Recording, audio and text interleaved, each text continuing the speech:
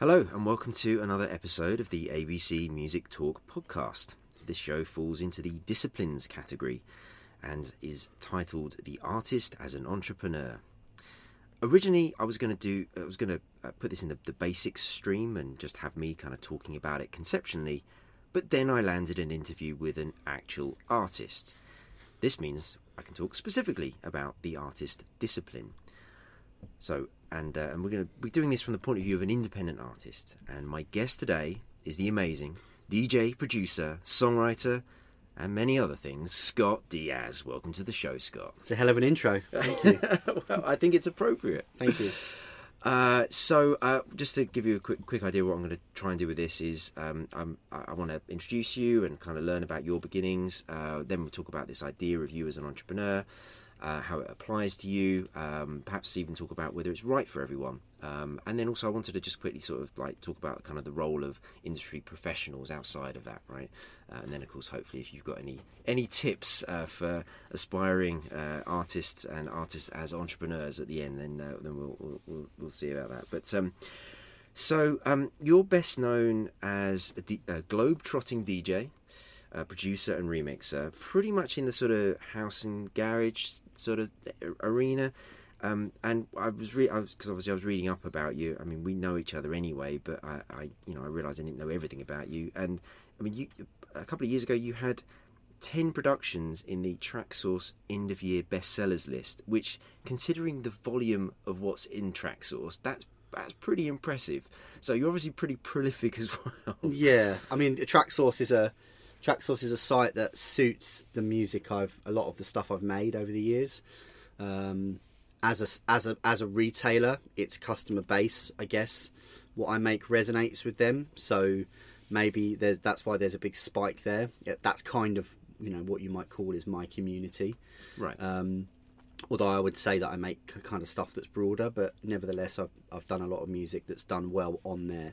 And I should say that those 10 tracks were across different genres. So it wasn't 10% of the overall top 100, but each genre that they have has a top 100. Yeah. And I might have had 2 or 3 tracks in, 3 of the genres and 1 in another one. It's because I make kind of like, broad stuff, genre-wise, that it fits into slightly different categories, and obviously that all depends on where Traxsource see it fitting or where the label see it fitting. But yeah, so it wasn't 10% of the overall top 100, but it was tracks that had been best selling in their particular area, scattered across those areas, those genres, basically. Yeah. Okay. Yeah. I mean, I think I've said on these podcasts before, I did some work with Beatport, which is something similar, and I just know how much music goes through there that for you to have that many still, regardless of all of the caveats you just added there, I still think it's pretty impressive. Actually, one of the other things I wanted to just briefly touch on, just for my listeners to understand, one of the reasons why I do this podcast is because Scott, well, I know Scott anyway, but he put a post out on Instagram, which it began with ABC, always be creating. Now, as you know, this is called the ABC Music Talk podcast, so there was something that caught my eye there anyway. But it was the picture that I saw, I don't know whether it was just the way it was scrolling through my timeline or not, but it was a picture of a particular microphone called a Zoom H4, and I use a Zoom H2 for recording this podcast, and it just kind of really captured my imagination. So Scott is also one of the reasons why I am actually doing this podcast, so if you hate it, blame him. So I'm curious. Actually, no, I have another question first of all. So I just described you as a DJ, a producer, and a remixer, but I know you do some other stuff. So in fact, in that Instagram post, one of the things that you were talking about was the Foley stuff that you were recording, kind of sounds of Amsterdam and that type of stuff. I mean, that isn't being a DJ necessarily, right? So, but I know that you do a few other things as well, sort of around samples and that type of thing. Yeah. So how would you describe yourself? Well, I would describe myself primarily. I mean, I would say I'm a DJ and producer. I started off DJing. That's the first thing I ever did. I was buying records before I could do anything else. So I'll always see myself as a DJ. I think everything else is kind of a natural extension of that for the most part. You know, wanting to make your own music so you can play that music out and hopefully have the same impact on people as the music that you enjoy playing. And then it's just a natural process of wanting to create your own and kind of get more involved in it. But I think now there's a sense of, with the modern music business, I think there's a sense of you have to do kind of lots of things to a competent level at least. And that goes for, you know, perhaps doing your own mixing, you know, from a production perspective, maybe doing your own mastering, maybe being good at recording vocals. If you're a singer, lots of singers now record their own vocals, whereas years ago a singer would have had no clue at all what the recording process was. Right.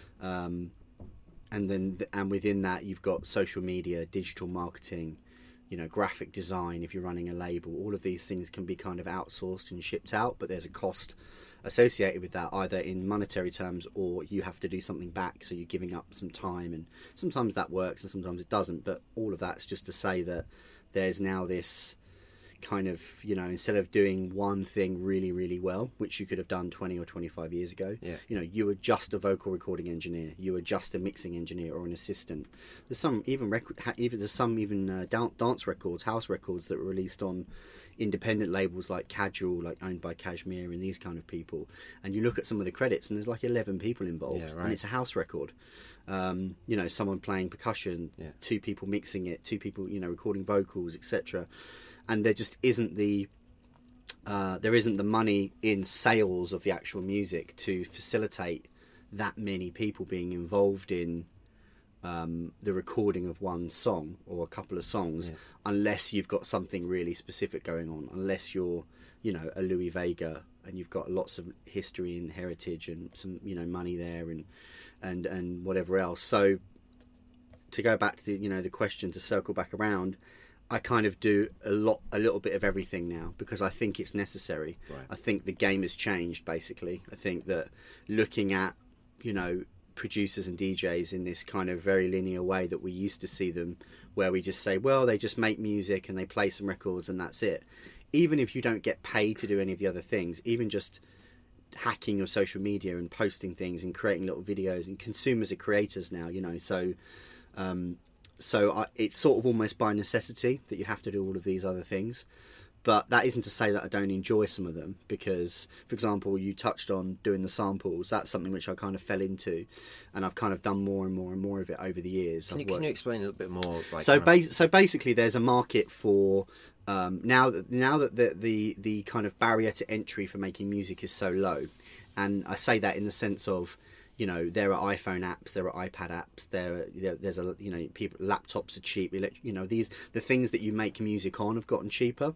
The apps or the things that you use to make them have gotten cheaper, and so that means that it's opened up sort of this accessibility and democratized it. So even my 8-year-old nephew can have an app on the iPad that he can mess around with. Well, those apps and those kind of things need sounds, and these producers need sounds to work with, and often they're not always at a competent level where they can play the keyboard, or they understand how to make a particular sound from a particular era. What keyboard was that made on? What processing was on it that made it sound a particular way, etc., etc. Right. These are the things that come not only with age, but also just with your embedding yourself into that music. You know, I'm interested in Chicago House. Oh, what were they making at the time that made it sound like that? Why is it really raw? Why is it this? Why is it that? So for somebody like me, or people that have got more experience or are interested in that kind of background and the more technical kind of nerdy side of it, it means that there's this opportunity essentially to make sounds that other people can buy. And that's essentially what it is. You put them into a marketplace and somebody else says, I really like that, that's inspiring for me to listen to, and I would like to use it. It's the equivalent of, you know, picking up a disco record and being like, wow, that bit's great, I want to use it, except you can get that without having to pay any royalties because someone's already created it in a royalty-free sense for you to use. So I kind of fell into that and kind of did a couple, and they were within my specific genre, and then I kind of started, they did pretty well, and I started getting asked to do more, and I've worked for Akai, Sample Magic, Native Instruments, Loop Masters, Novation and Focusrite, who are part of the same company. So all the major companies in that space, pretty much, I've done various things for. So yeah, it's just become something that's sort of just taken up more and more of my time over the years, and it's just something that's basically supplements my income and allows me to do all the other things I want to do, such as get really nice artwork or pay somebody to do a remix, or so it's essentially like part of the ecosystem. This actually reminds me of, so I saw you talk on a panel at Brighton Music Conference this year. This year. Yeah. And one of the things that really stood out to me, because you were sitting on a panel with a bunch of other producers, and I think during the question time, it kind of got into, you know, people's processes and how they did it. And there were a few of the producers on there I felt that were probably the people that were just using the sorts of things that you were creating, whereas you were sitting there talking about scales and key signatures and all this kind of much more kind of like music, you know, sort of like the composition aspect of it. Right. Whereas I felt like some of the other producers, and I'm not doing air quotes, but I could be, you know, were those that were just using the kind of the loops and the samples and you know the kind of you know, the bits of kit to make music based on somebody else's music, whereas you're sitting here actually composing stuff. And actually, just you guys can't see this, but I'm sitting in Scott's studio with him, which is hopefully why the sound quality is better than anything else that I've ever recorded so far. A nice dead room, and it is absolutely jam-packed with, well, lots of outboard stuff, but keyboards everywhere, and of course record decks, being a DJ. But you know, it's clearly the workspace of somebody who is creating from scratch an awful lot of his music, and I'm not sure that is the case for every sort of, you know, dance producer. No, I would agree, but also I think there's a distinction, because I'm a bit older now. I'm 37 now, and I kind of grew up, you know, I basically started making music when you had to use, you know, compressors and hardware units and stuff and desks and all of that, and now you don't have to use any of that stuff. And so there's just a different, you know, it is a different approach now. You can't blame somebody for, you know, for not knowing what it was like to not have a mobile phone, as an example. 100%, this is just the era that we're in now, you know.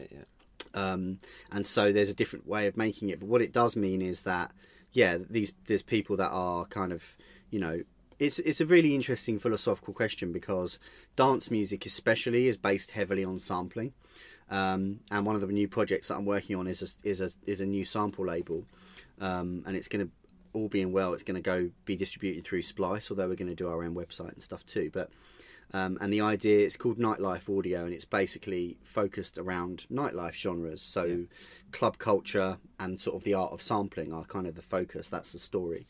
And so, you know, I'm a sort of big believer in, I'm a maker of samples, but I'm also a user of them. You know, oh sure.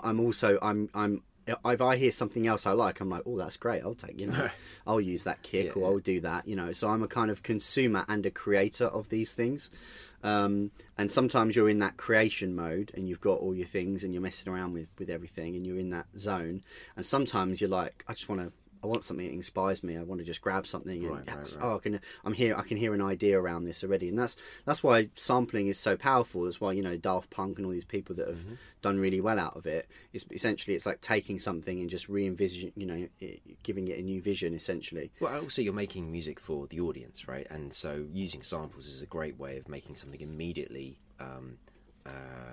not obvious, but appealing to them, because they perhaps have heard it before somewhere else, right? And so there's this sort of, that triggers sort of memories of moments before when they've heard it before, right? Yeah, there's a nostalgic element to it for sure, and you're sort of condensing all of this musical feeling and emotion and musicianship and talent. You know, for example, with an old disco record, you're taking that 1 or 2 bars of a Patrice Rushen tune, and you're sort of condensing, you know, 8 or 10 people that might have been playing on it, and the recording and all the techniques and everything that went into it, and you're condensing that into a 3-second bit of energy that you can then loop over, and, you know, in the case of those kind of samples, or whether it's, you know, taking as a lot of old hardcore records used to take things from, you know, weird places like a Kate Bush track, or kind of very like esoteric sort of textural things. And so I came up on samples, you know, when I was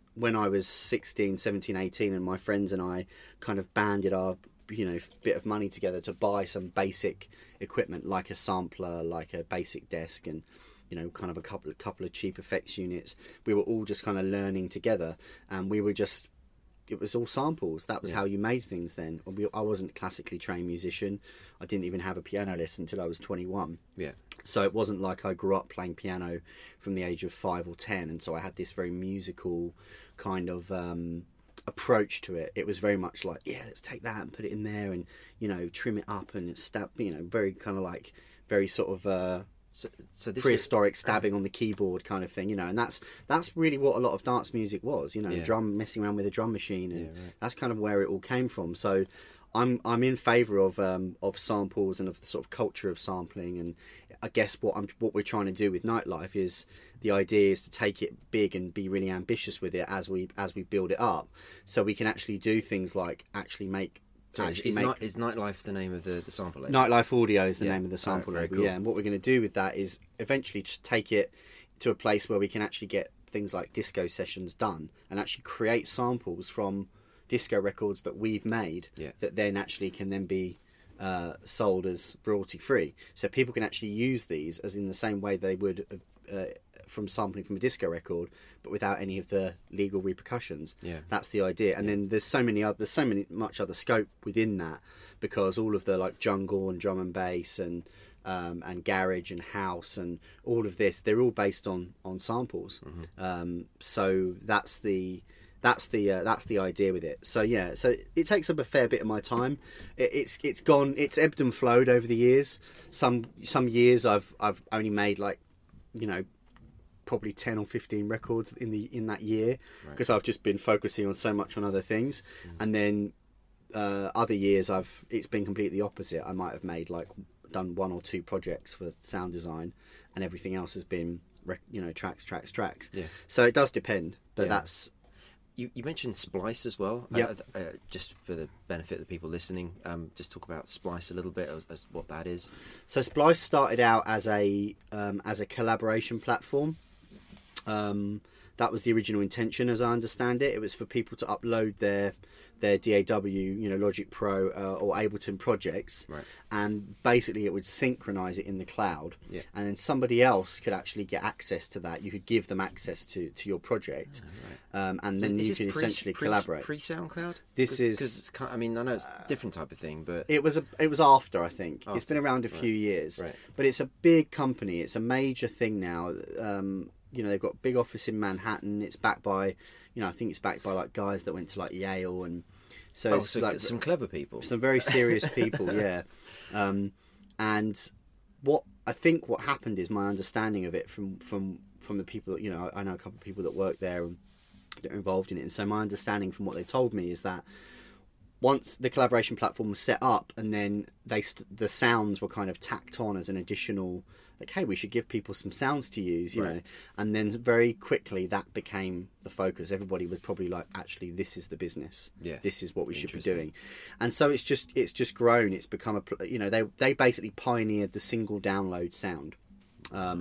So for years and years, it was all about buying full packs, and what you had to do is you had to basically, you know, make the content for the pack, which meant you had to make loads of content because people wanted value. They wanted a gigabyte of sounds for £35, right? Because this was the kind of, psychologically, people wanted that. Well, this is a lot of sounds.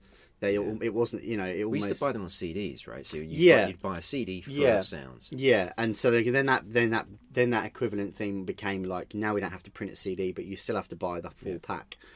Well, the problem that you had is that if you made a really good demo song, you could potentially sort of misrepresent the pack, if that's the right way of putting it. You could use all the best sounds in the demo, and then all the filler stuff you wouldn't put in the demo, but somebody would still buy the pack, right? The other thing was that what you were really paying for when you purchased that pack was you were paying for a license to use the sounds as well. So you weren't just paying for the sounds, you were paying for a license to use those sounds royalty free, almost like like you would do with a sample, except you were only paying £35. Well, Splice came along and said, well, we want to give people the choice of individual downloads. Everything else is a la carte. iTunes is a la carte. Right, I was going to say, I mean, that was ultimately what Apple did to the music industry. They said, Absolutely. no longer can you have an album of 10 tracks with only 2 singles on it. You've now got to, and you're forcing the consumer to buy the whole album. Yeah. Now everyone can get just the songs that they want. Yeah. So you're right. It's basically an extension of what was already going on outside of the sample world. Yeah. And so they basically set up this fantastic system for doing it. It's great. You scroll through, the sounds are tagged, because of course when you're doing it in that fashion, the tagging has to be really good, so you know exactly what you're looking for. I'm looking for a brass, a saxophone or trumpet sample in the key of A flat minor, and you can drill down and find exactly that. Search by what samples are called, keywords and so on. So, and then it just grew. It just became this platform where they've got, amazing, high level people. We're talking about, Scott Storch has just done a pack. Travis Barker has done a drums pack. It's like, it's almost like if you could have a label and it was a sample label and you could get the best possible people to do packs, what would that look like, and who would you get? You'd get Kendrick Lamar's producer, you'd get Scott. That they've taken it to that place, and obviously that involves having the money and the funding and all the rest of it. But they've grown it amazingly, and it's a subscription service, so they need consistently new content, and so that's what Splice is. It's kind of changed the game in that sense. Luke Masters, who I worked closely with before, they kind of revolutionised it because they took it all online from the CD era. They were kind of the first people to say, hey, we've got this sample marketplace and everything's online now. Yeah. And they were one of the first people to get artist packs consistently, Carl Cox and these kind of people. And then Splice have come along and kind of, said, right, now we're going to do single downloads and we're going to take it here. And so that's I'm just in a discussion with Splice at the moment about hopefully having them distribute the label. Oh, wonderful. Which makes sense, right? Yeah, I think so. There's the kind of samples that we're going to be specialising in, and my contacts in the business in that particular world, in the dance music world, the people that I can sort of pull in, because the idea is to make everything authentically. It's none of this, like, as you say, like people using, people say. One of the problems with the sample industry was that people were basically just taking stuff from other people and saying that they made it, right? Yeah. They would take a stab, create a riff out of it, but they didn't create the stab in the first place. They sampled it. And that's all well and good if you're using it in a track, but you can't sell that to somebody else as a royalty-free sample. Yeah. So there was all this, there wasn't these standards around the industry like there maybe is now, or there has been and I've had lots of discussions with different people, but kind of trying to get this standard of like, these are sound sources that you can use, these are not. You can't say something is a Rhodes piano if it's not a Rhodes piano. Yeah. You can say it's an electric piano if you made it with a VST, but you can't tell somebody it's a Rhodes because that implies that you used a real keyboard. So we've kind of been getting sessions done, and as you can see here, I've got things to process things through, so I've actually got outboard gear.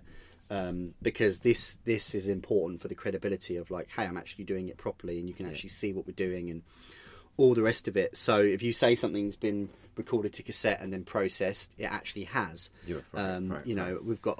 all kinds of other things. We've got people that do stuff for us, like they'll run sound through VHS and give us back the samples. It's called a resampling service. That's kind of an industry that's popped up. That's amazing. It's like, hey, you don't have an MPC 60? I do. Give me all those sounds and I'll put them through an MPC 60 and charge you X. And now you can actually say, these sounds were processed through MPC 60, then we did this with them, and so it's all that kind of stuff, but it's doing it in a way that gives people peace of mind, is really authentic, and it can be really fun, because you're like, you're sort of sourcing pieces of equipment. I want to do a Chicago house pack, right, well, I need to get a Juno 106, I need to get that, and so that's kind of what we're going to do with it, and do it all properly in an authentic way that actually is as close to the way that people would have made it at the time. Yeah. Especially when it comes to all the early 90s jungle, using samplers, using old Roland Space Echo delays, using old desks and distortion units and all of that. So it's a big project in amongst all the other stuff I'm doing, but we'll see. But it absolutely is a good example of why I wanted to talk to you in particular on this subject of the artist as an entrepreneur, because you are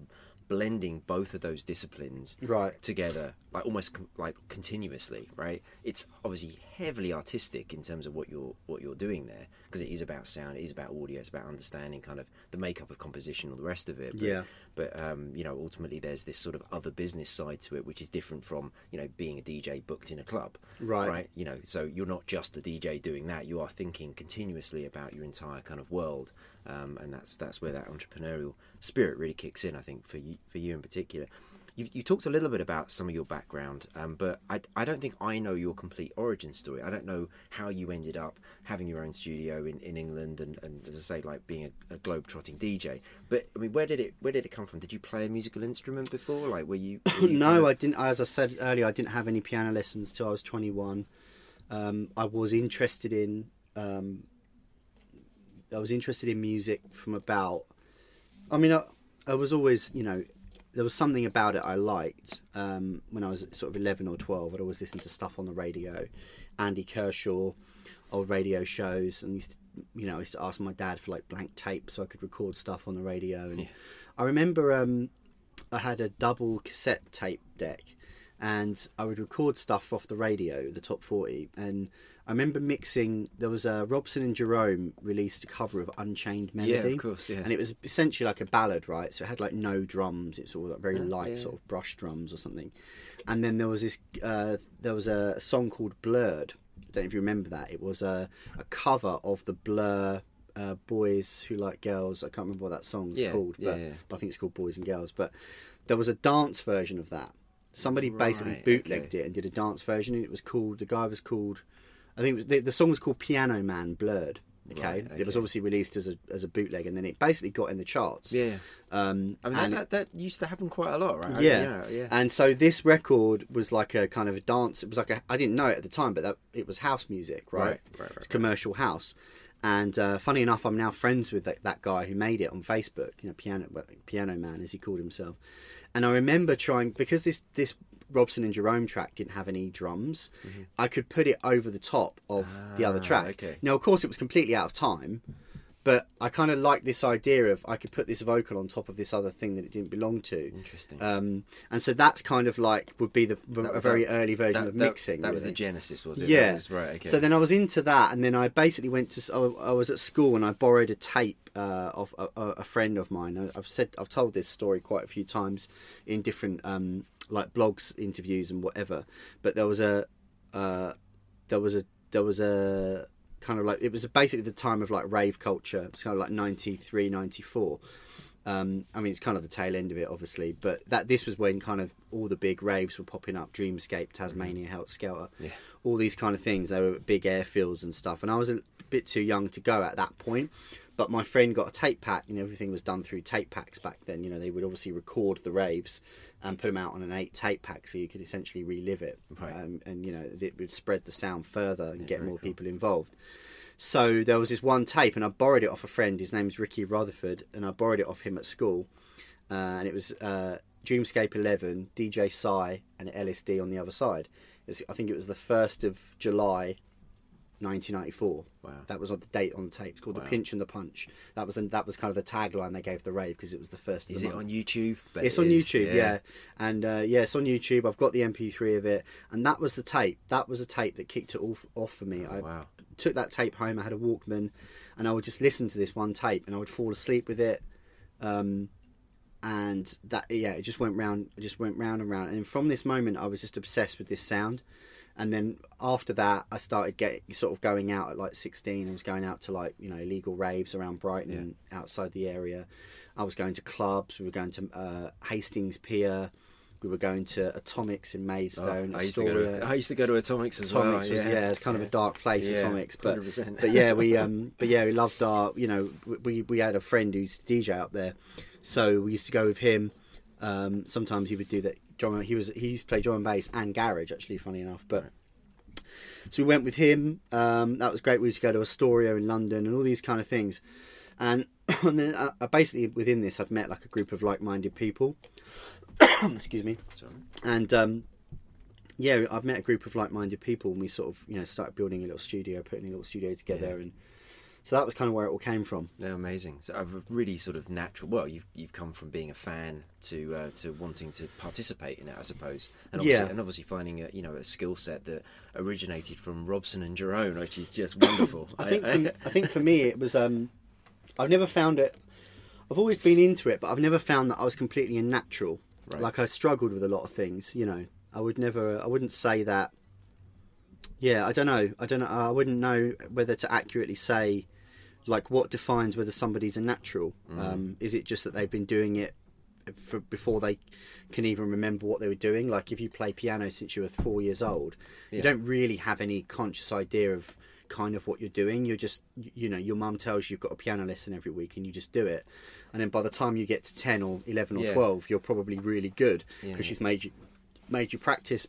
MJ Cole always tells a story about how his mum wouldn't let him go out and play skateboard until he'd done his 2 hours of practice every day. Goodness. And now he's like, he's drilled it into Royal College of Music, of course, like one of the best legend. musicians in the country. So so I think you would say that somebody like that's a natural, but he's been doing it since he was 4 years old. And there's obviously an element of being sort of coerced as well, like your parents, something that when you're 4 you don't know what's best for you and they do, and so you have to make the kids do things sometimes.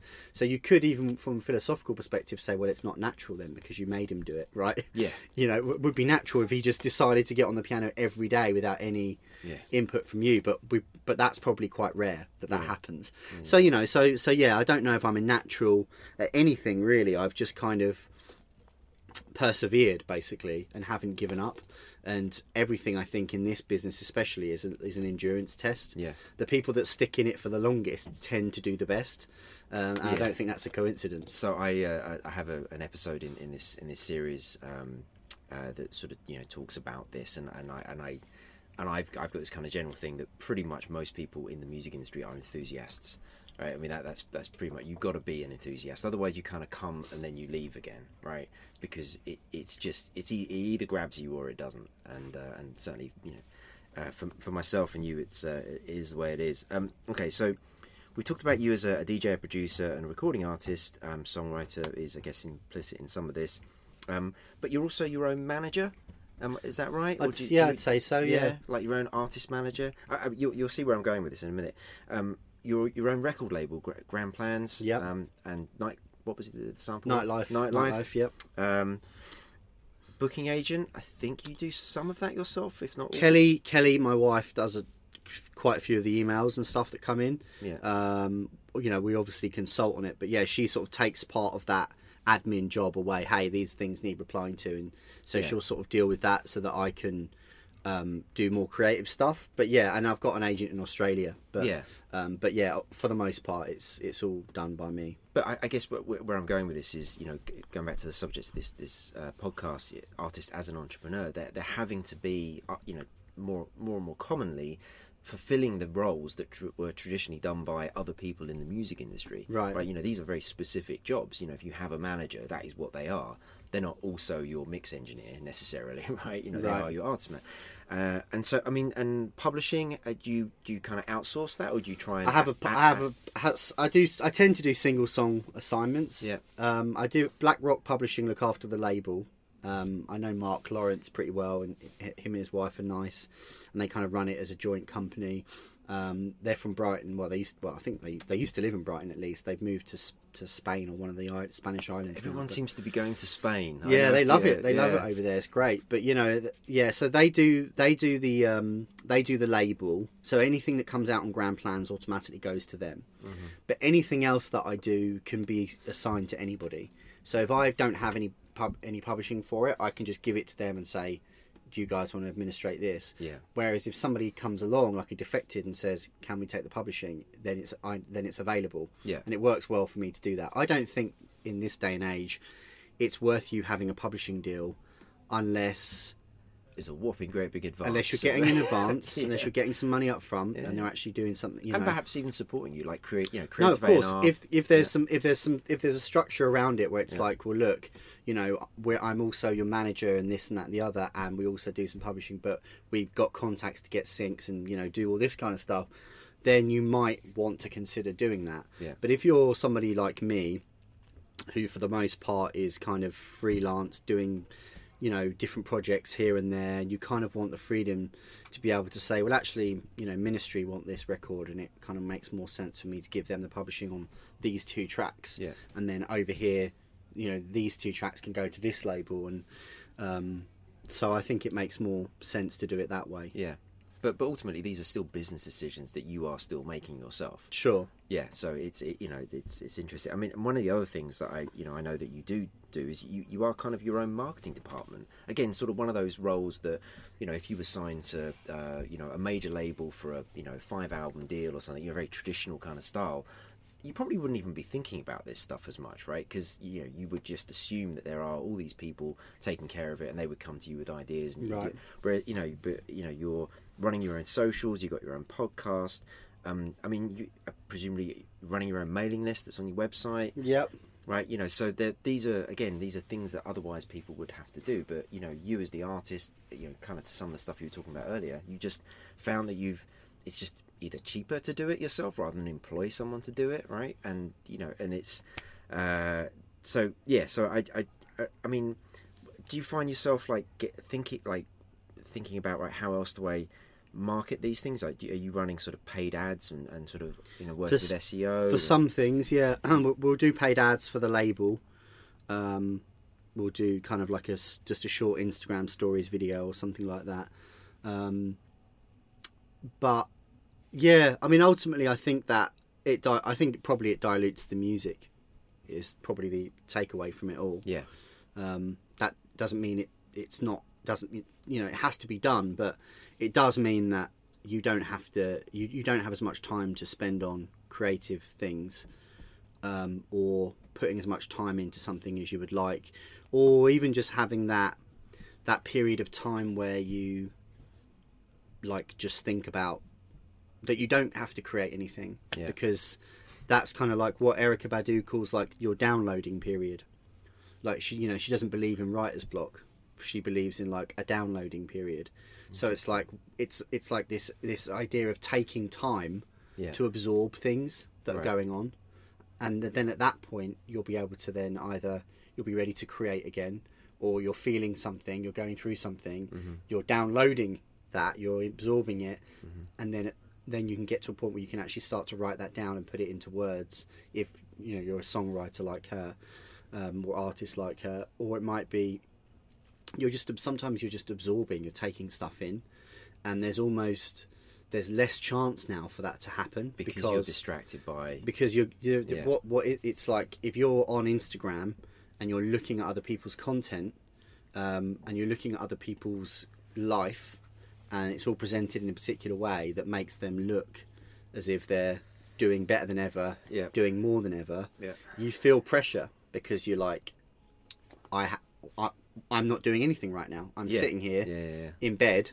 I just woke up, or I should be out. And I have jump to up. say that there's something that I find almost evil about some of those blog posts where people are like, you need to be up at 5 a.m. every day and go for a run and do some meditation and do a bit of yoga and it's like what before normal life? Come on, that's not how that works. I think to go back to your point about how people are I think it's rare that somebody is equally excellent at lots of different things. You may be excellent at 2 things and then kind of good or okay or decent at a few other things. But if you have a manager who kind of, it isn't just about their skill set, although that's important.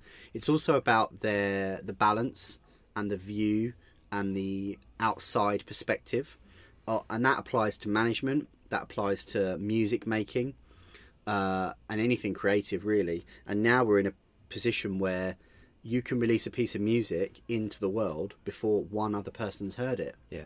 You never used to be able to do that. You used to have your manager, let's say, then there would be a record label, A&R, probably 2 or 3 people would make that decision. Then you would have a distributor. So even just on an independent level, if you had a label and you wanted to put a piece of music out, the artist would come to you, the label, say yes, distributor says, no, this is rubbish. I can't sell this. no one's going to take it. Yeah. Then they do agree to. Then you find something they do agree to distribute. Then the record shops have to take it. Yeah. Right. You got to do the sales job. Then you got to do the sales job. You're playing something down the phone. Yeah. That's the way it used to be done. You would play records down the phone. So now, not only does your record have to be great, but it also has to translate across the phone in 1997. Yep, we'll take 20 of those or whatever. So there was all these kind of like different quality control measures in place, and now that's completely gone. Anyone, right? And so you don't have this perspective. You can get like very close to your own music, and you are by definition very close to it, and it's impossible to hear certain things. I'm sitting in a certain room that's been treated a certain way, and I probably make the same quote mistakes when I'm mixing. You know, there's probably a certain frequency that's like a little bit too high or a little bit too muddy.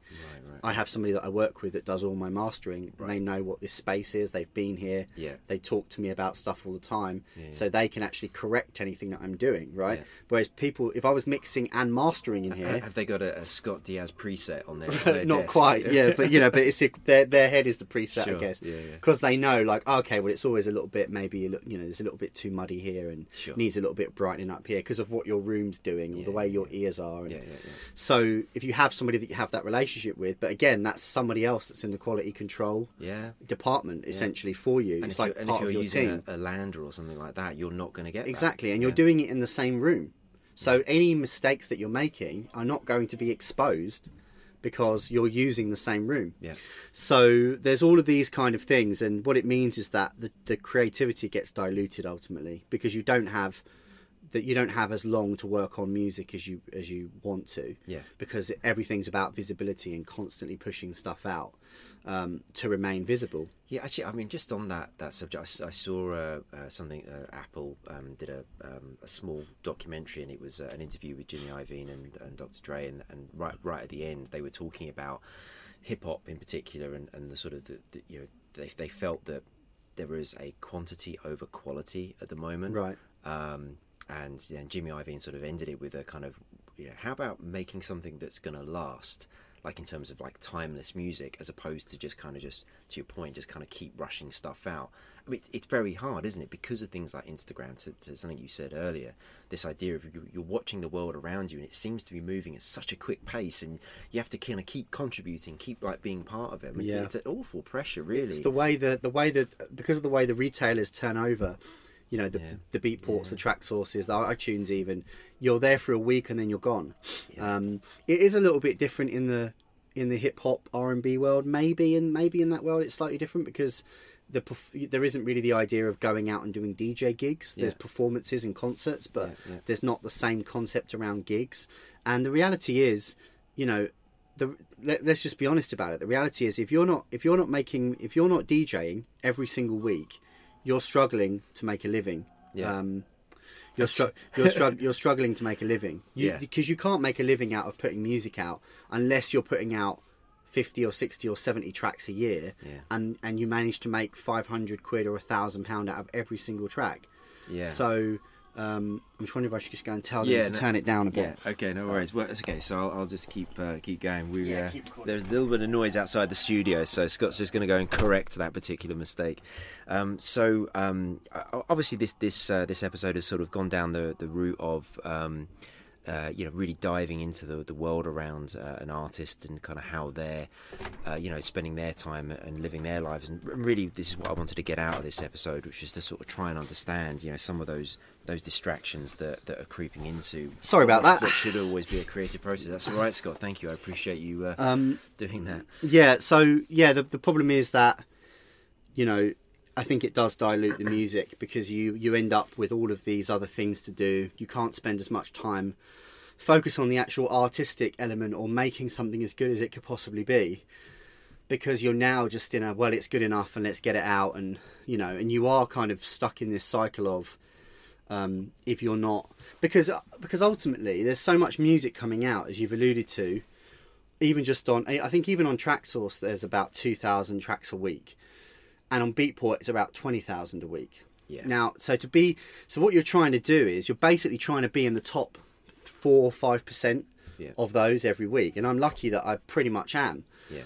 But even so, that doesn't then you start to have to crack the next part of the code, which is how do I turn that and leverage that into into gigs, into actual money. Right. It's not enough to just be in the top 10 of something. You have to have all the other stuff going on around it for people to actually want to buy into you as an artist. Then you start getting into this whole image over music, which is now a big part of it too. Yeah. You get people getting, you know, booked because they basically are like the centre of attention. DJing.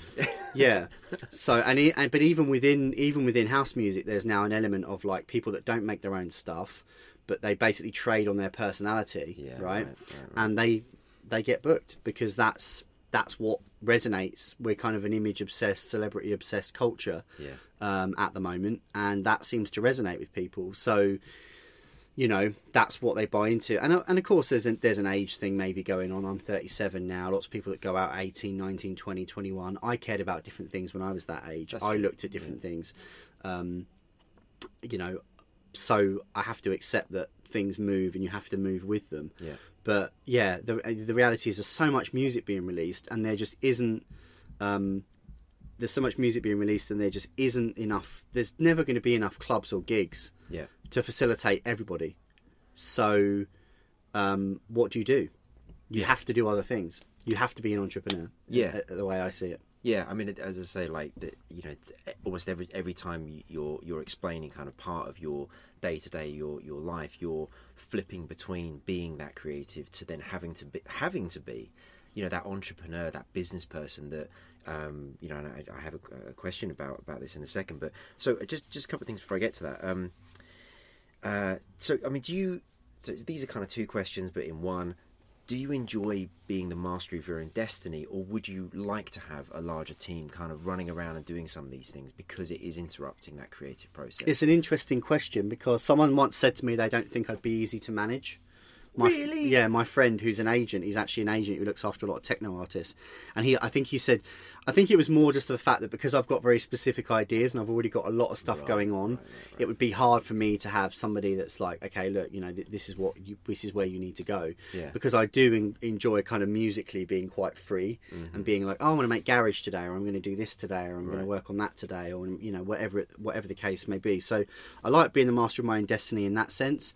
But I think, you know, you can benefit from having somebody who sort of believes in what you're doing and actually says to you, look, this is where my expertise are. This is where I can get you involved. Yeah. This is what I can do for you. And this is what, when I hear your stuff, this is what I hear. And this is where I see you. Yeah. Let me work on that and let's see where we go with it. And that confidence is good to have when you've got somebody that's like, okay, they've actually got a vision for me. They're seeing something that I can't actually see. And if you believe in that person and you like them and you've got, you know, good feeling and good relationship with them, then that's can be a really positive thing. Because there is an element of within being the master of your own destiny that you end up just doing everything because you can. Yeah. Whereas if somebody's like, well, if you just focused here and you stop doing this as much as you enjoy it, if you just stop doing this bit and do more of this stuff over here, you would actually see this would help you tenfold. Because I can do this and this and we'll get you involved with that person or whatever. So having that focus and that discipline from somebody else to say, this is where I see you fitting in, what do you think, can be good. So there's an element of that, but also I mean there's management, there's agents, you know. What it all boils down to basically is if you want to make money as an electronic music artist, for the most part, let me rephrase that. If you want to make money as a producer, it has to be generally as a DJ producer, unless you are working in a very specific world where, you know, you're working with the likes of the Sam Smiths or the pop artists, or you know, because you can make money just writing songs and being a producer in that world. Doing electronic stuff and dance stuff, really, you have to supplement it by being a DJ. The margins are just too small. You can't make enough music to, you know, unless you get really lucky and have a sync or something like that, or two in a year, you might make, you know, 80, 100,000, but you'd have to basically make 50 records and have a bunch of them do well. So the agent is the answer, but you already have to have a lot of stuff going on to have an agent take you on. So it's sort of related to all of this, and you've touched on it a little bit. This idea of like creative block, and there's two things to me for the artist as the entrepreneur. One, there's this sort of, you know, the creative, the songwriting, the producing, like you might end up with creative block there, but also because you're running and planning your own campaigns, like you've got a new record, or, you know, you said earlier that you don't just do house and garage, you do some other styles of music, thinking about how creatively can I socialize this, you know, this new idea, this, I mean, even Grand Plans is a sort of slight departure from, you know, what you're typically known for, right? Yeah. So do you run into that, or are you quite well at managing that? Like, do you have your download period that you mentioned earlier? Yes and no. I think the most dangerous thing that we have now is basically overwhelm. You know, right? We're overwhelmed with information all the time in the digital world because we're constantly connected to the world through our phones and whatnot. And because there's this kind of pressure to do everything, you can end up sort of being overwhelmed by it and sort of doing nothing, because you think there's so many things I have to get through here, in terms of, you know, like, for example, doing a Grand Plans release. There's a whole bunch of stuff that has to happen: mastering, artwork, the promo blurb, PR. Whether you do that yourself or pay somebody else, we've always paid other people to do stuff, getting little stickers and bits of merchandise and everything done. Having a mailing list, you know, then the release comes out. How are you talking about the release? What assets and content have you got to actually showcase that release? Who's playing it? That becomes a new thing you can then talk about. Oh, so and so played it at this festival. Great. Then, you know, have you got a clip of it? Okay, then you share that. And it's just kind of an ongoing, becomes a living thing that every day you have to dedicate some time to for at least 2 or 3 weeks. Right. And then, of course, the bigger and better companies, the real professional labels, have got this kind of evergreen stuff, like, right, we'll put that in for 3 months later, and we'll talk about it again later on. Who remembers when so and so released this album? Great, you know. And then you're sort of in this cycle again, and that's the way you really have to do it if you really want to be taken seriously as a business in that sense, whether it's a label or whatever it is. But so I try to, but, you know, my days are pretty full, to be honest. I'm always pretty much, if I'm not with my wife, which I haven't been for the last 19 months because she's been living in America and I've been back over here in Brighton, but I'm basically working all the time. I'm working all the time. If from the moment I wake up, there's even if it's just doing a post on Instagram or messing around with a video and making something to post the next day, I'm always doing something.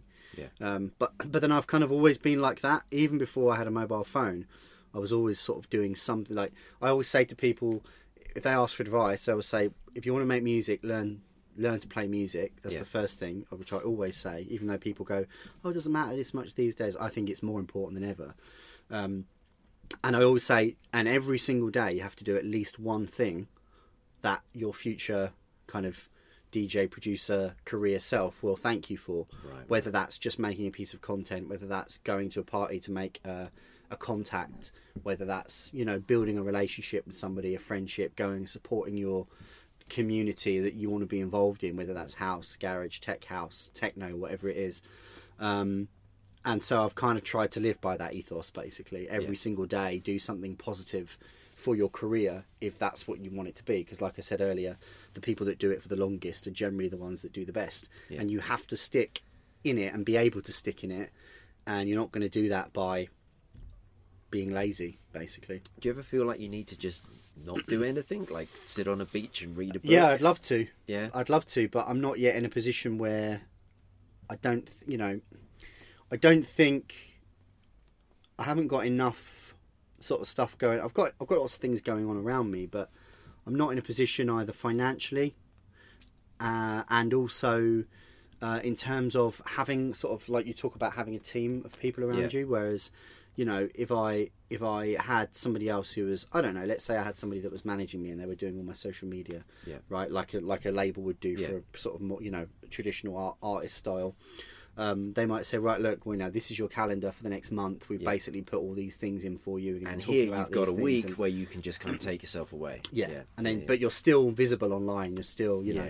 I think I made a post recently about I hadn't posted anything online, and I've been really busy, but I've just been in this mode recently where I'm just like, it's tiring for me to think about how I can present myself on social media. this is fine. Like, talking is easy because sure. I've got so many ideas and experiences and thoughts around everything, and this is the kind of discussion me and you would have anyway. Yeah, true. Right. So, you know, so from that perspective, it doesn't really use much energy. Yeah. But to be like, well, I've got to put this into a, you know, if I had to create a piece of content for something, or I've got to think about how I talk about this. I just want to be creative right now. I want to just make music. I want to not be distracted. I've got a lot going on personally with my wife coming over and moving, and this is just, I'm trying to like sort of, you know, not do any of that stuff, but then also I'm cognizant of the fact that, you know, you get this like, I don't want people to forget what I'm doing, you know. Yeah, right. So right, I put a thing up saying, you know, hey, is that I've been quite, oh yeah, it's a nagging constantly, thing, yeah, constantly. Yeah. I will literally, I'll look on Instagram and be like, I only made 2 posts this month. I made 2 posts this month. And I'll reshare things other people do on Instagram Just stories to and whatever. stay kind of in yeah, the loop. but even that doesn't feel like good. it's enough. You know, because there's people now that are like, content marketing is the way. Yeah. Like, that's how you establish yourself as an authority and give yourself credibility in that market. You build a community. You don't sell to people, they buy from you. In, you know, I don't even mean that in a like product, like you're going to buy this from me. I just mean in terms of what they think of you, their respect for you, the fact that they see you as an authority or somebody with credibility in that space, whether that's sound design, playing jazz piano, as a DJ, a selector, you know, a digger of great music. I follow this person because they're always putting up all this rare house and garage vinyl. Yeah. They're a credibility, and they're an authority in their marketplace. They may not be doing it in a conscious way, but by what they're doing, they are doing that. You know, somebody's like, I want to learn how to make a kick drum, so I follow Scott, you know. Sure. Right, and then so you kind of build up this thing over time. So that's the way you have to do it, but you have to be absolutely relentless with it. You know, people would say that you should be making 4, 5, 6, 7, 8 pieces of content a day and putting them across all the platforms. Yeah. It's crazy. There are some companies that they generate 100 pieces of content a day. Wow. But that's through breaking it down into, like, so you're a podcast, Yeah. then you could break this down into Instagram snippets, right? Then you can put that on SoundCloud too. Then you can put it on LinkedIn. That all counts as a separate piece of content. But yeah, so that, I mean the label that I work with, we have a very large, given the size of the company, a very large digital marketing team, and I know from, you know, artists that I've signed to the label, when it comes to release day, there's this huge checklist of things, and it's, you know, there's all this kind of social skins that have got to be created. You've got like the edits from the video that you've done for the different platforms, and there's like then a series of them that comes out, and there's a kind of calendar, like post this, then post that, then post that one later on, and it is pretty relentless. But of course that's great for those artists because they got a team of people doing it, but you having to do this yourself, I mean, I can't even quite imagine how that works, really. I think the funny thing is as well that what I'm starting to see, I was doing a podcast for a while. I was doing like a not a talk podcast, but just a mix podcast, radio show type thing, and it was taking up quite a lot of my time. It was once a month. It was once a month, and I was also doing the other side mixes, which are kind of like a sort of curated set of mixes based around a particular theme, and I basically take time to put them together. I actually buy records for it. So so when I did the Filter Disco one, I had a bunch of the roulette stuff and a bunch of the old French house stuff, but there was a couple of other things I didn't have, and I wanted to put them in the mix. So I bought the tracks, I ripped them from vinyl, I put them in the playlist, I curate it all.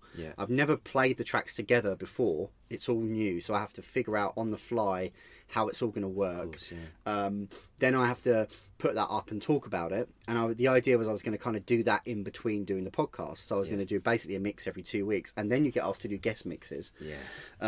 So in the end I just stopped doing the radio show because I just thought the amount of time, I'm going to probably start it up again, but I won't do it on a monthly. I'll just do it by episode 1, 2, 3. That means I can do them as frequently or as infrequently as I want because people are not relying on it each month. I'll be honest with you, I'd taken exactly the same approach with this podcast. It's the best way to do it. I didn't know how like easy or hard it was going to be, so I at no point have I said there is going to be a new episode every single week. Right. I mean, it's the best way of doing it. And so, especially when you're basically giving this content away for free, it's all completely for free. Of course, yeah. So you know, but your time goes into it, and so to actually, so I stopped doing that. And I thought to myself, I'm still doing the other side mixes. The next one's going to be a gospel grooves one. Oh, cool. So I'm kind of finishing putting that together, and then I'll mix that at some point in the next week or so, next week and a bit. But the idea is that, you know, I'm kind of looking at things now and thinking, for all of the social media that you do, for all of the DJ mixes, for all of the, like, you know, trying to make funny content and putting silly videos up and memes and all this kind of stuff, which is cool and is important and is funny and we all like consuming, nothing will propel you anywhere near as quickly as just making a really good record. Mm-hmm. That's really what it boils down to. Yeah. So you can have all the social media presence, you can do all this stuff, and you can, you know, and you can build it up so incrementally, and it's almost painful to do it over. Or you can just make a track and put that out. That track goes number 1 on Beatport or top 10 on Beatport. It will do exponentially more for you in a short space of time than you trying to slowly catch your monkey, build up your socials. Great, it's great to do it that way, but it's also like, if you just put that extra time into making music, this is why the creativity is the name of the game. Just making stuff and putting it out in the world. Like, there comes a point where you just have to stop. Say, I'm going to stop posting on social media if it means I only make 2 posts this month, but I managed to finish 10 records. That is going to be infinitely better for you than being on social media every day, as much as you you know, might think that it's not. In the long term, having that music out in the world and all of the other stuff that happens because you've got music out, all the people that reach out to you, all the people that are listening to it, all the new fans you're gaining because it's on Spotify or YouTube. Because if you don't finish a track, you can't do jack shit with it. You know, if you don't finish I'm music... going to have to turn the explicit flag on this now. Sorry. You're the first. I've kept it clean up until this point, so there you go. There's only once, you'll be all right. It's very good, and quite far into it, so hopefully nobody will spot it.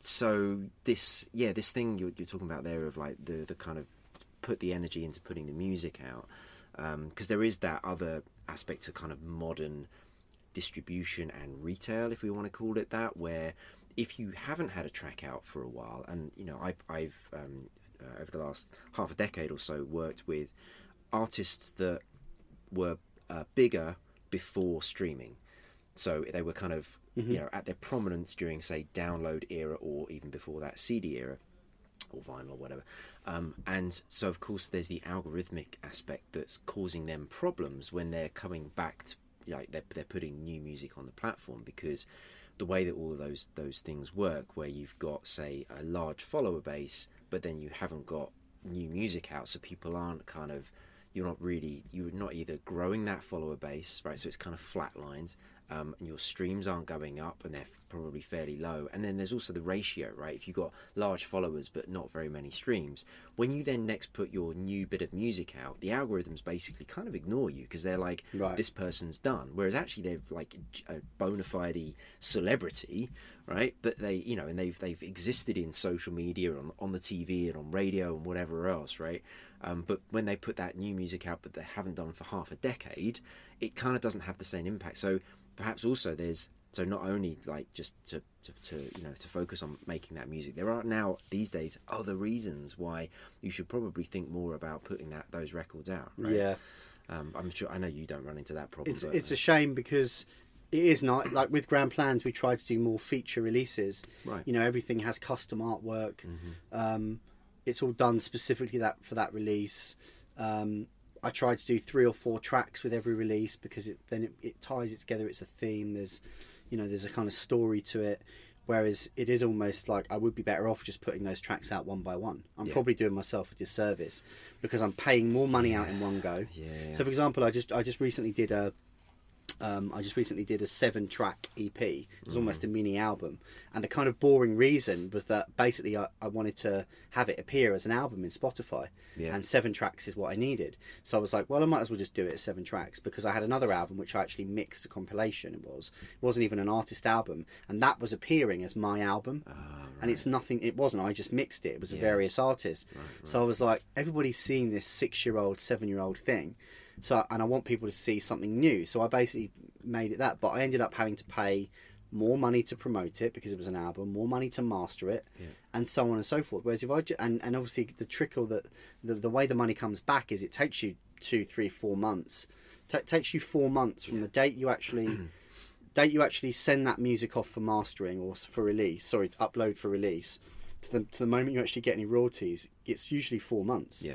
So unless you're consistently in a cycle of putting stuff out, when you're in the cycle of getting paid, you keep getting paid. But if you're doing these bigger releases, you're not putting one out every month. You're not putting 7 tracks out on a label every month that are all by you. So I would be better off going, it's just a single release, just a single release, just a single release, you know? Yeah, I mean, because we get, I come across this question all the time where, you know, people are going, should we put out track, and then into, say, album or EP, or should we have the body of work out there and then kind of promote that and maybe pull out singles after that, right? Because there's that sort of dichotomy of, well, it's the engagement economy, and therefore you want to continue to engage people, and of course it gives you content, right, with which to promote, and, you know, going back to things to talk about, what you were saying earlier about it's not just the music that goes out there. You can then, you know, create bits of engaging content around based on that original recording to then talk about on social media, have all the different posts, you know, but also. There's the other problem, and kind of going into this cash flow thing that you were sort of alluding to earlier. I know, although in dance music you've still got a heavy download component to your revenue matrix, whereas pretty much any other genre doesn't. Right? You know, because you don't. It's not. You don't need ownership. It's just access.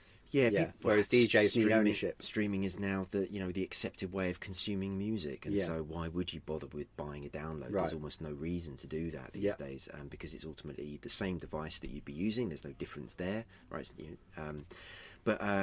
So I've totally forgotten where I was going with this question. But cash flow? Cash flow, thank you. Very good. I think you should interview me. Do you know, the first interview I did was with a journalist, like a professional interviewer. Well, I just thought, as I sort of planned to do that, I thought, that's a silly idea, isn't it? But yeah, so, I mean, you know, and you know, because obviously what people are kind of concerned with is, you know, that fan engagement. And so if there is a body of work out there, then it gives somebody more to get into.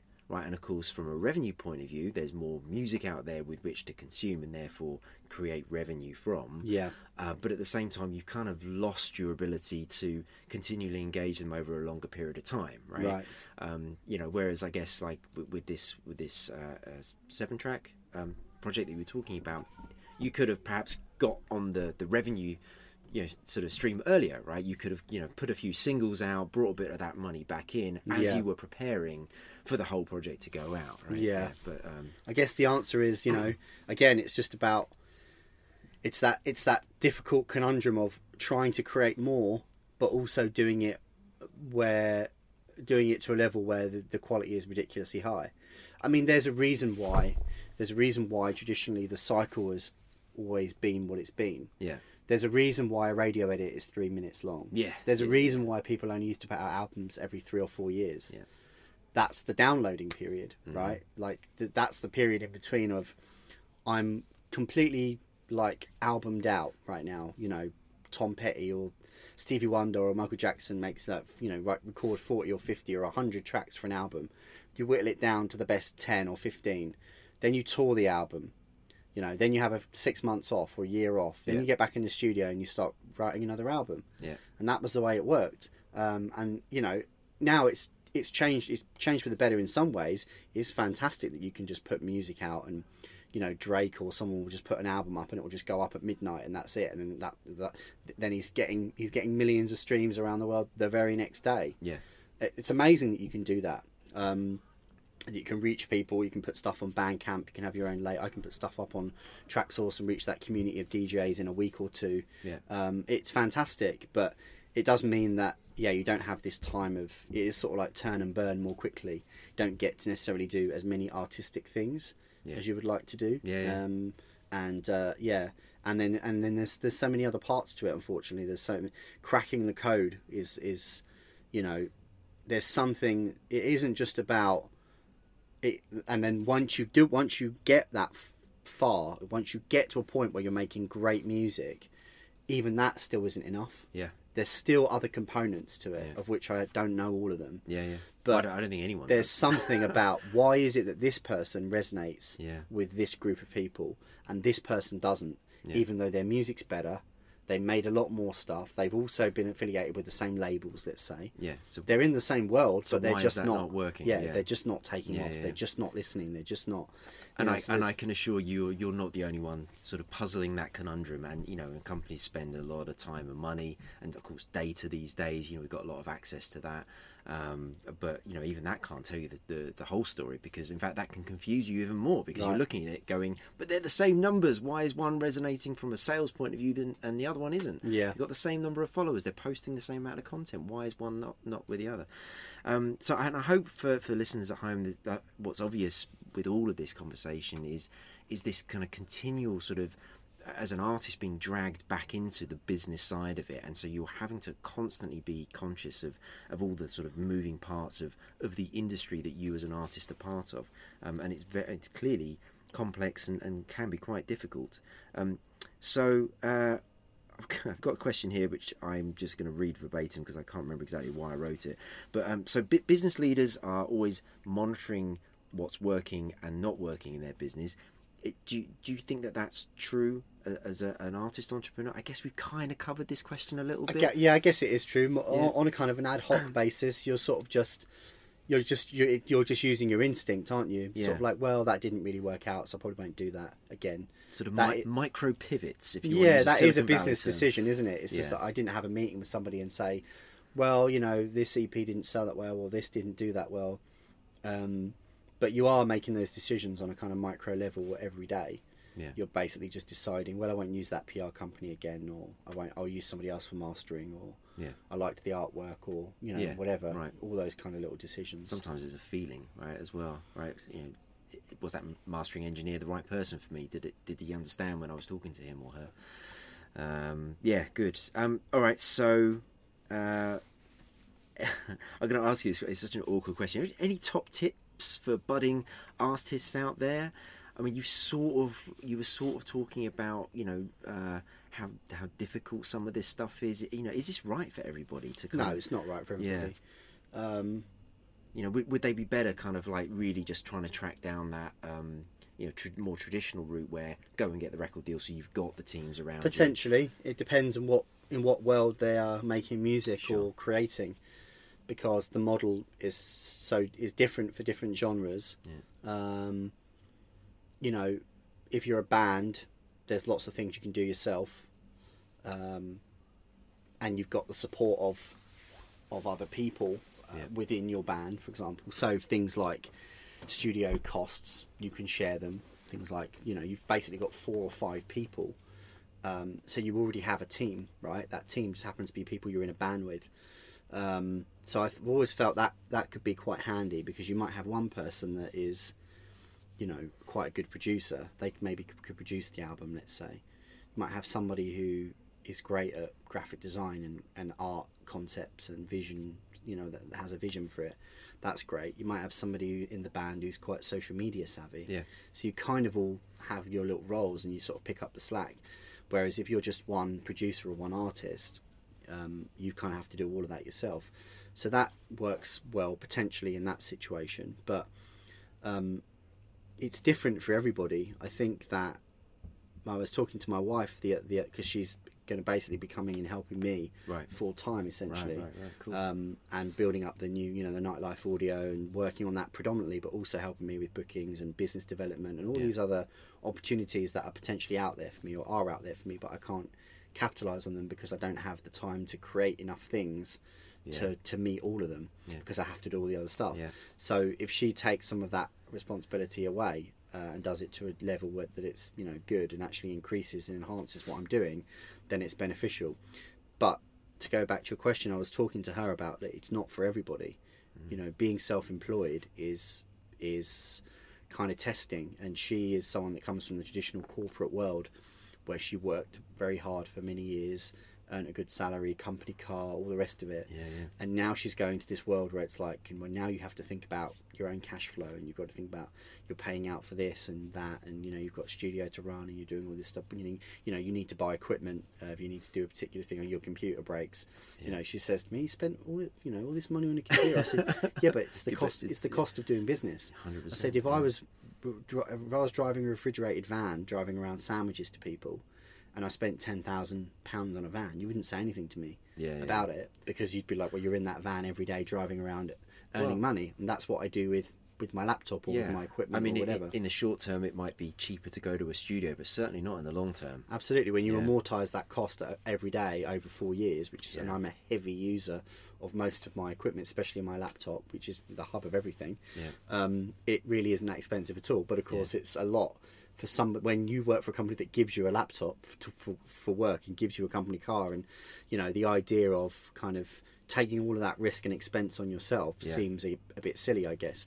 But that's kind of the cost of doing business. So no, it's not for everybody. You do have to be. I would say if somebody's working right now and they would like to go full time and do music, you sort of have to you have to basically do both until you can't do both anymore. Yeah. Until you literally cannot. There's just not enough hours to kind of fulfill all of it, and then at that point maybe you'll know that it's time for you to make a decision. But you have to really think about it and don't take on unnecessary debt.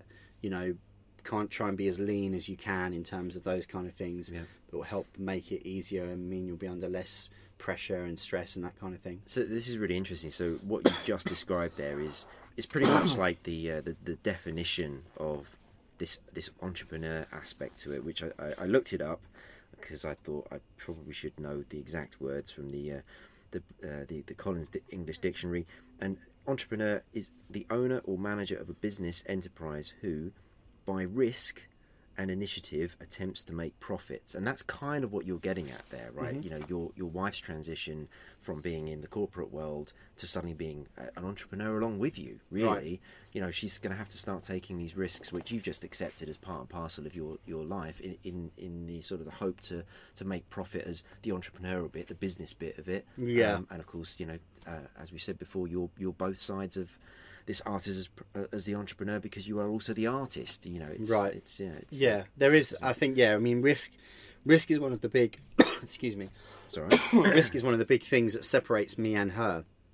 I think men are generally more risk averse than women anyway. Ooh, controversial. I think it's true. There's studies that show that women are more interested in people and men are more interested in things, generally speaking. Okay. Yeah. And that's why women tend to gravitate towards certain types of jobs and men tend to gravitate towards certain types of other jobs. Interesting. And there's studies that show that it isn't that women tend to go into, say, more nursing types of roles because they're more interested in people than they are in things. Right. And that's a people role.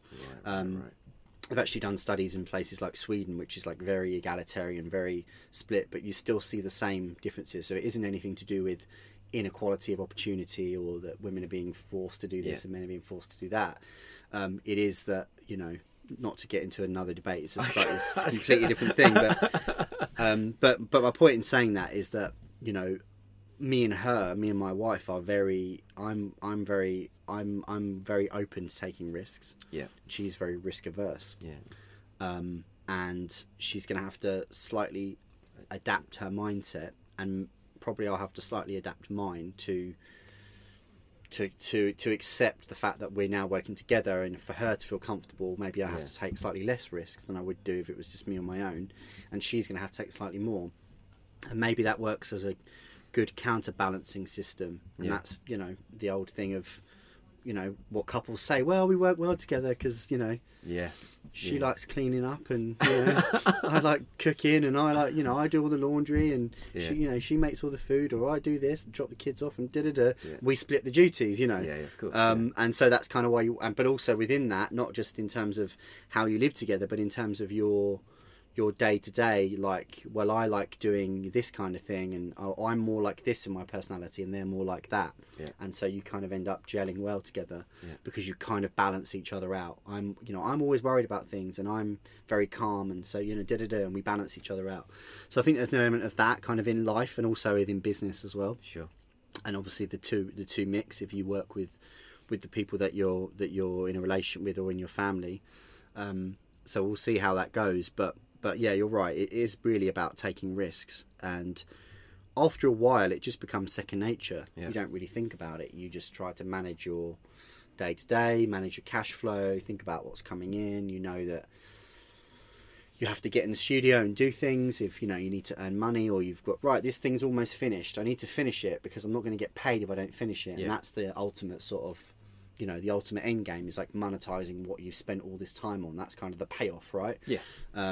But doing all of these things and working on them and never getting them finished is never going to get you paid. Yeah. You can't do anything with a half finished. You've got 4 half finished tracks. Yeah. You can't do anything. You can't sell them to anyone. You can't put them on a label. You can't monetize them. Yeah. But if you've got 2 finished records, Yeah. you can. Yeah, yeah. So you're better off having 2 finished records than 4 or 5 or 6 unfinished ones. Yeah. I mean, So did you ever get though to a point like you're partway through a track and you're just sort of thinking, you know what, this isn't working. I've just got to scrap it and start again.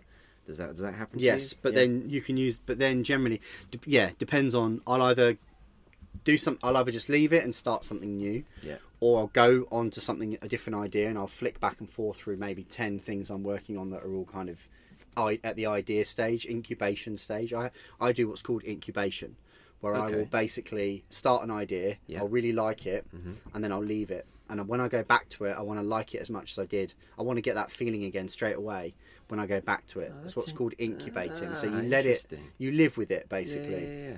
And essentially, I guess it's a psychological way of saying, do I love this idea? Is this an idea that moves me? Is it worth pursuing? Yeah, right. And if you get that same feeling when you keep going back to it and it excites you, and you manage to listen to it for an hour and it's just looping around, the chances are it's probably a pretty good idea. Yeah. So you should probably pursue that and develop it. And then the next challenge is trying not to mess it up, basically. Trying to keep that feeling that you had with 30 seconds going around when it's a 5-minute track, and not getting caught up and bogged down in the, you know, the technicalities and making it sound like, because that's what happens when you start to get past that point. Right. So, but also another thing, because I do a lot of sound design, a lot of samples, I could turn that track into samples. So it's not provided it's I've not created wasted things. effort. Yeah, provided I've created the things, or I could just go, well, I didn't make that, so I can't use that. Right. But this piano I can, and this bass line I can, and this, you know, vocal cut up that I use, which is from a session I did with somebody or whatever. Yeah. So you can actually make use of it, and that's one of the other great things about getting into that world, because it means that you can kind of trim the fat, basically, and use that to go into something else. And, you know, one man's trash or something that you're not moved by is another man's gold. They may love that that stab or that particular thing. So you have those possibilities there as well, but it all depends. Another great example of you know, that entrepreneurial side, you know, creeping into the artist world. No, I wonder if everybody thinks in the same way. I'm not sure that they do. So I think as we're an hour and 20, that's pretty good, right? My aim of these 20-minute podcasts has just absolutely gone to hell, but that's good because this has been fascinating and really, really interesting. Thank you so much for your time, Scott. Happy to do it. Thanks for having me. Appreciate it. I will put links to Scott's website and his podcast in the show notes. So to my listeners, thank you for listening. And once again, I welcome all feedback, comments and suggestions for future shows. My Twitter is @AlexBranson. And if you want to message me directly, just put podcast DM. I'll follow you back and we can have a private discussion, or head to my website, which is www.abcmusic.co. There's a contacts page there with my email address on. So thank you once again, Scott, and thank you for listening.